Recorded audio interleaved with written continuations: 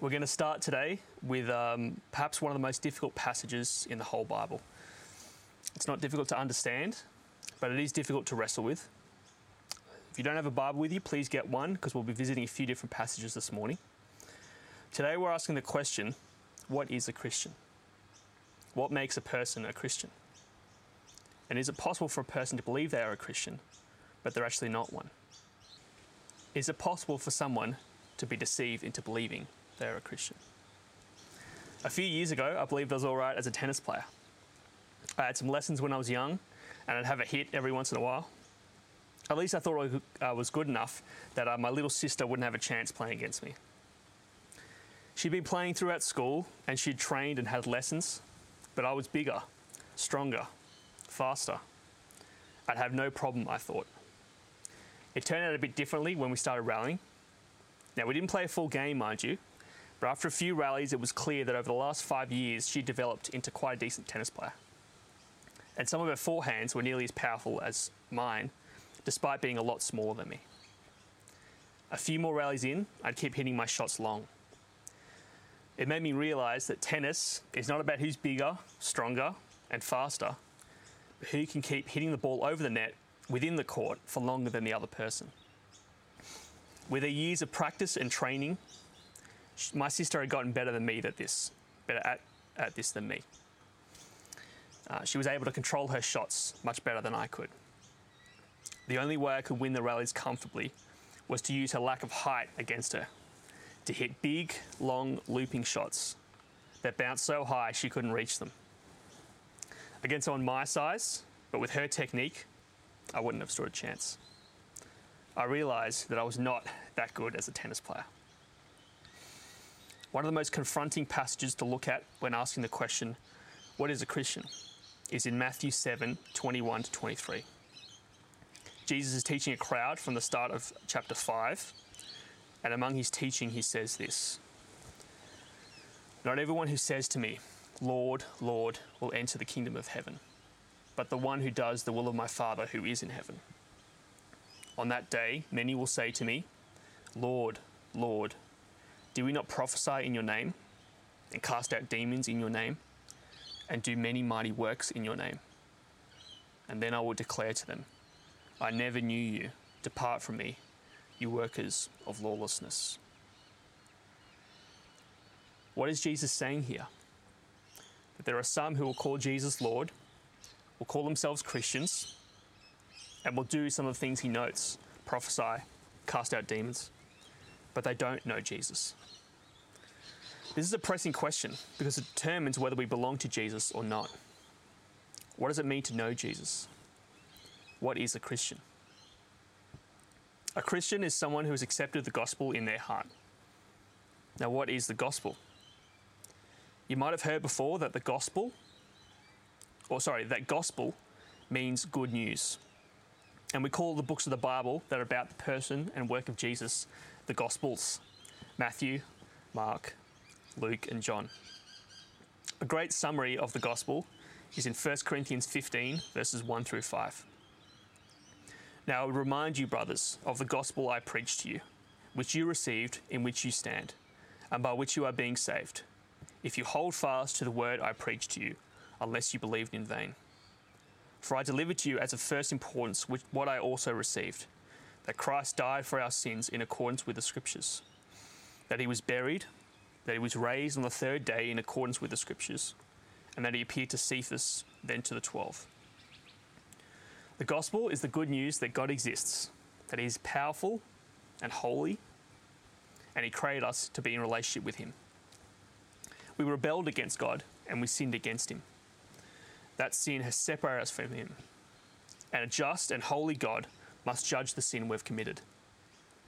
Our rebellion against God is such an affront to God, such an offence to God, that we, as the rebels, are unable to reconcile ourselves to God through living a perfect life, because we're unable to do so. But Jesus Christ, the Holy Son of God, lived a perfect life and died for your sins, so that if you believe in him and entrust your salvation on Jesus, you will be holy and blameless in the eyes of God. At home, I grow some veggies and herbs, and I have a pot with oregano in it. Just oregano. There should be a photo coming up on the screen now. That was grown from seeds, which is pretty amazing because oregano seeds are so small. If I had an oregano seed in my hand like this, it'd probably fall between the gaps in my fingers. So those are seedlings, and you can't really notice it, but in that pot, when they're seedlings, some of that is not oregano. I wasn't really sure which was oregano and which wasn't. So what I did was I just watered the seedlings, I fertilized them, and I waited for the plants to grow. Once they're bigger, you can see which is oregano. It has a beautiful smell. Like, I think I would wear oregano cologne if it existed. In fact, the root of oregano is the Greek word oros, meaning mountain, and ganos, meaning joy. So, joy of the mountain. I clip some of the leaves, put them in a pot of bolognese, or on top of a pizza, or as a garnish raw. It's delicious, it's good for you. It's high in antioxidants, it's got antibacterial and anti-inflammatory properties. I try to look after the oregano as best I can. But once the plants are bigger, you can tell which are not oregano. They have different shaped leaves, and they don't have the same aroma. The ones that are not oregano are weeds. The weeds, I pull them out of the soil by their roots, and I throw them away. So you might say, I'm a Christian because I've accepted the gospel in my heart, and I know that because I prayed a prayer the day I became a Christian. And yes, that might be true, but I would suggest to you that if your evidence for your salvation is the day you became a Christian, that would be like saying you're an oregano plant because you were once a seed. Yes, it might be true, but an oregano seed, as small as it is, will grow to a plant in time. An oregano seed does not remain a seed. It grows into a plant with a beautiful aroma, the green leaves, the pleasant taste. It becomes the joy of the mountain. The seed becomes a plant and bears fruit. The same is true for the gospel. Once it is planted in our heart, it changes our hearts and it changes us. We bear spiritual fruit. So what does the gospel do in our heart? It doesn't take what's already there and add to it or tweak it. One of the things it does in our hearts is that it cuts. That's why this message is called the gospel, a double-edged sword, because I believe it cuts in two ways. Number one, a greater conviction of sinfulness and a greater understanding of the holiness of God. And number two, repentance from sin and a desire to live a holy life. A person who has accepted the gospel in their hearts has a growing understanding of the tragedy of their own sin and of the holiness of God. The world would tell you that God sends good people to heaven, that all you have to do is to be a good person, and even if God even exists, in the first place, he'll see you're a good person and you'll go to heaven. You might have been told that people who go to church and have a morality largely based on biblical teaching are the ones who go to heaven. Or maybe you've heard that people who do lots of great things for the church are the ones who go to heaven. There are many reasons people might give for why they believe they will go to heaven. But if it's any reason that relies on our good works, they go against the truth found in the Bible. Romans 3:23 says, "For all have sinned and fall short of the glory of God." Psalm 53:3 says, "There is none who does good, not even one." In Luke 11:13, when Jesus is teaching his own disciples how to pray and to pray to God and ask him things in prayer because he's a good father, what does he say? Does he say, "If you then, who are good people, know how to give good gifts to your children, how much more will the Heavenly Father give the Holy Spirit to those who ask him?" What about if you then, who are much better than others, know how to give good gifts to your children? No, he says, "If you then, who are evil." Romans 6:23 tells us that the wages of our sin is death. We don't deserve for God to love us. Who is God? And who are we? We are wicked. We are evil. We practice lawlessness. We deserve a just God to judge our crimes against him. We deserve his wrath. We deserve death We deserve hell. We deserve hell. The gospel in our hearts reveals to us once and continually that without Christ we are at enmity with God, that we are fallen, broken, and in need of God to redeem us. And a true Christian's ongoing battle with sin in their life and the ongoing revelation of their own weakness in contrast to a holy God, in contrast to a sinless Christ. This is one way that the gospel cuts at the heart of the one who's accepted it. So that's the first way. The second is repentance from sin and a desire to live a holy life. A true Christian will have a growing desire to repent of sin and to live a holy life. In fact, God has told us that He will use the Holy Spirit to do this. The biblical term for this is sanctification. The Bible is clear that a true Christian will be sanctified. They will repent of their sin and will strive to live holy lives. Galatians 6:7-8 says, "Do not be deceived. God is not mocked. For whatever one sows, that he will also reap. For the one who sows to his own flesh will from the flesh reap corruption. But the one who sows to the Spirit will from the Spirit reap eternal life." Colossians 1:9-11 says, "For this reason, since the day we heard about you, we have not stopped praying for you. We continually ask God to fill you with the knowledge of His will through all the wisdom and understanding that the Spirit gives, so that you may live a life worthy of the Lord and please Him in every way, bearing fruit in every good work, growing in the knowledge of God, being strengthened with all power according to His glorious might, so that you may have an endurance and patience. So you may have great endurance and patience." When we accept the gospel and when we accept Jesus as our Saviour from our sin, we are justified in front of God. We receive the righteousness of Christ. We are saved by grace through faith. That's Ephesians 2. But a Christian who's saved by God from their sin is also sanctified by God from their sin. Sanctification is not a once and for all thing, but a process. This means that a Christian will still sin because they're not perfect.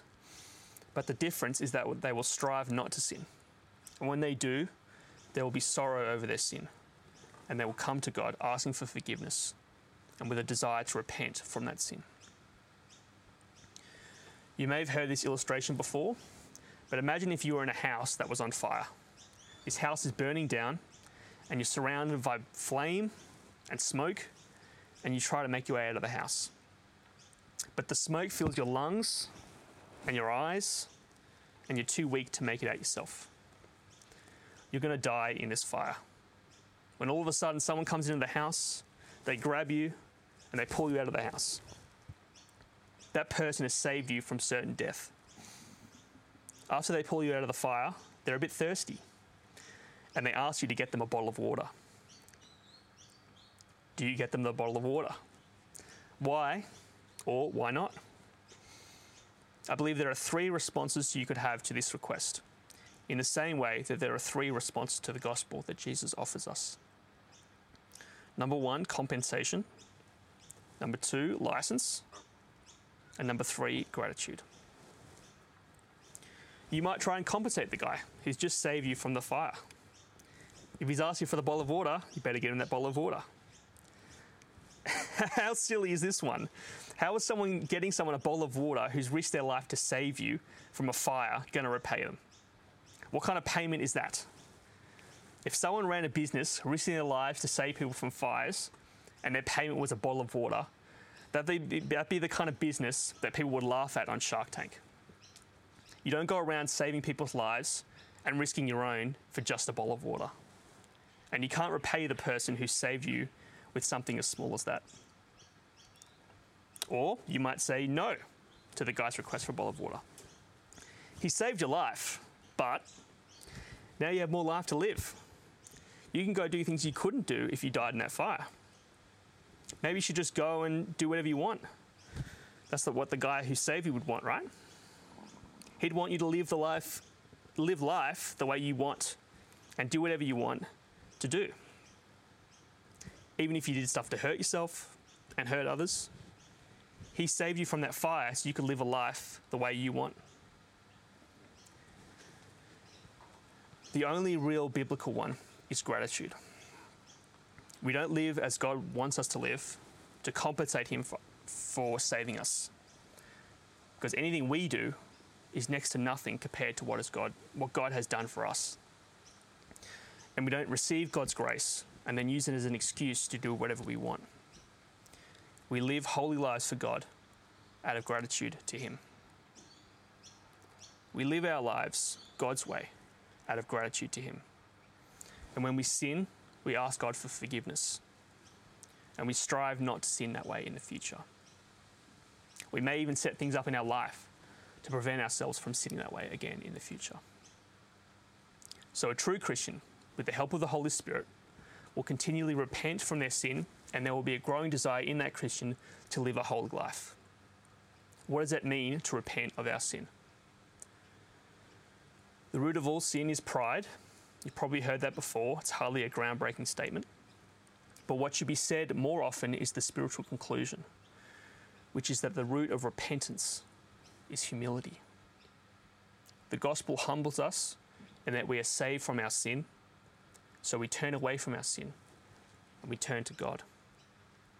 Repentance in the Greek is metanoia, which literally means a change of mind. We choose God instead of sin. Out of God's love for us, we are compelled to repent and turn to him. This is why it's so important to talk about the holiness of God, because the holiness of God does not retract from the love of God. On the contrary, it magnifies it. Why? People often think that God's love and his holiness are mutually exclusive, or that talking about God's holiness detracts from talking about God's love, when the opposite is true. The opposite is true. There is a spiritual danger to only talking, singing, praying, preaching on the love of God without talking about the holiness of God. I'm not saying we should not speak about the love of God, but that we must look at the full scope of God's character. What is the danger?